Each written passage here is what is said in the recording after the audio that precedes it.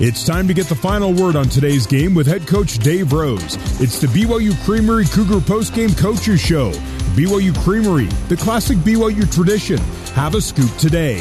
The Cougar Postgame Coaches Show is also brought to you by Mountain America Credit Union, guiding you forward.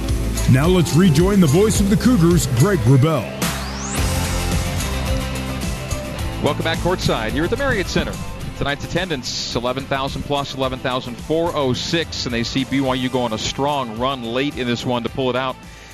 An 11-0 spurt becomes a 13-2 game-ending run as the Cougars defeat Pacific 69-59. Coach Dave Rose now joining us after he picks up tonight career win number 345. Congratulations, Coach, on a well-earned victory tonight. Yeah, it was. It was a hard-fought game, and I thought that Pacific had a really good plan, and you know, we kind of played into their hands early in the game, and that's something I thought that on the offensive end especially. But you know, defensively, from just the perspective of our coaching staff, without really breaking it down and get in it, it just seems like our execution of the plan is getting so much better, consistent throughout a game. And I think that in order to execute a plan, you got to have 5 guys who really understand it and can really kind of fix things when they go wrong. That's a huge part of your plan when you get beat and a guy helps, and then you have to rotate.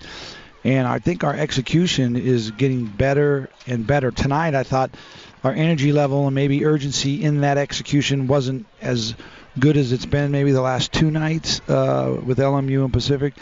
But we were still, you know, in a position where we knew what was happening and we were trying to stop it. We just needed to do it with a little bit more urgency and more energy. But I really feel good about that rotation that we had. I thought we got great help from, you know, Connor coming off the bench and Luke coming off the bench and Zach coming off the bench, and everybody kind of jumped in there, and we stayed right with our plan and was able to execute it pretty well.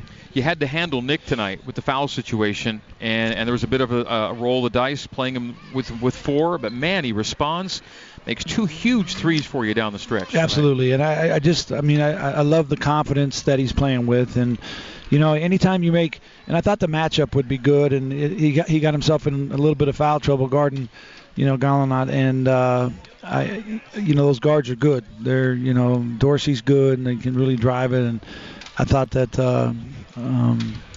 you know, and Kendall Small is another guy that's really hard to stay in front of, and McKay and Tej and Zach and you know, Connor were on those guys. Connor had triple cut it quite a bit, but you know, Nick's aggressiveness got him, you know, a couple early fouls, and then he was able to kind of control it. But I love the response of Connor, you know, with the lineup change. He came in tonight and had one of his best games in, you know, last couple of weeks. Not only just the points and the makes and the field goal, but defensively the execution was really, really good. And I just like the feel of kind of that rotation, and the guys are staying on top of it.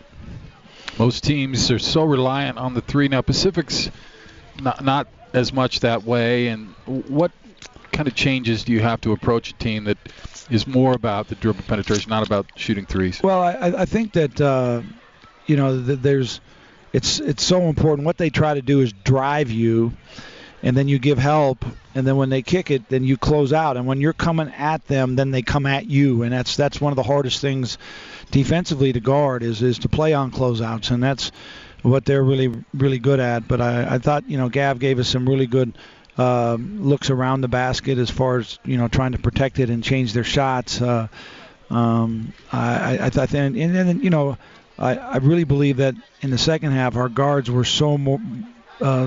they were way more active in their ability to actually stay in front of their guy. We handled the pick and roll a little bit better.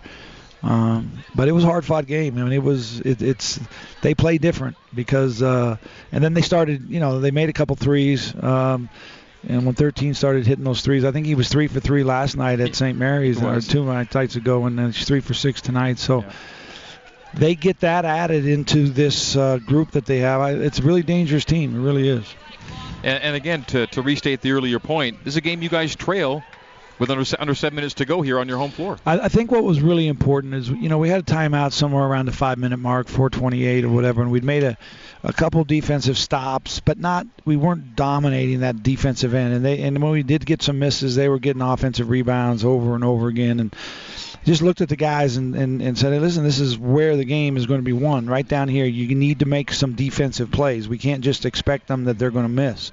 We got to make some plays. We got to be in the gaps. We got to get got to get committed. We got to get on the floor. And, as Luke got on the floor and got us a steal, I think TJ got a couple steals. I think Nick got one. And those created some, early offense for us, which gave us a little bit of separation and allowed us to kind of ride it home. After that, I'm ready to go play the next possession for you, Coach. That was pretty good. Okay. All right, we'll come back. Dave Rose, concluding comments next here on the new skin, BYU Sports Network.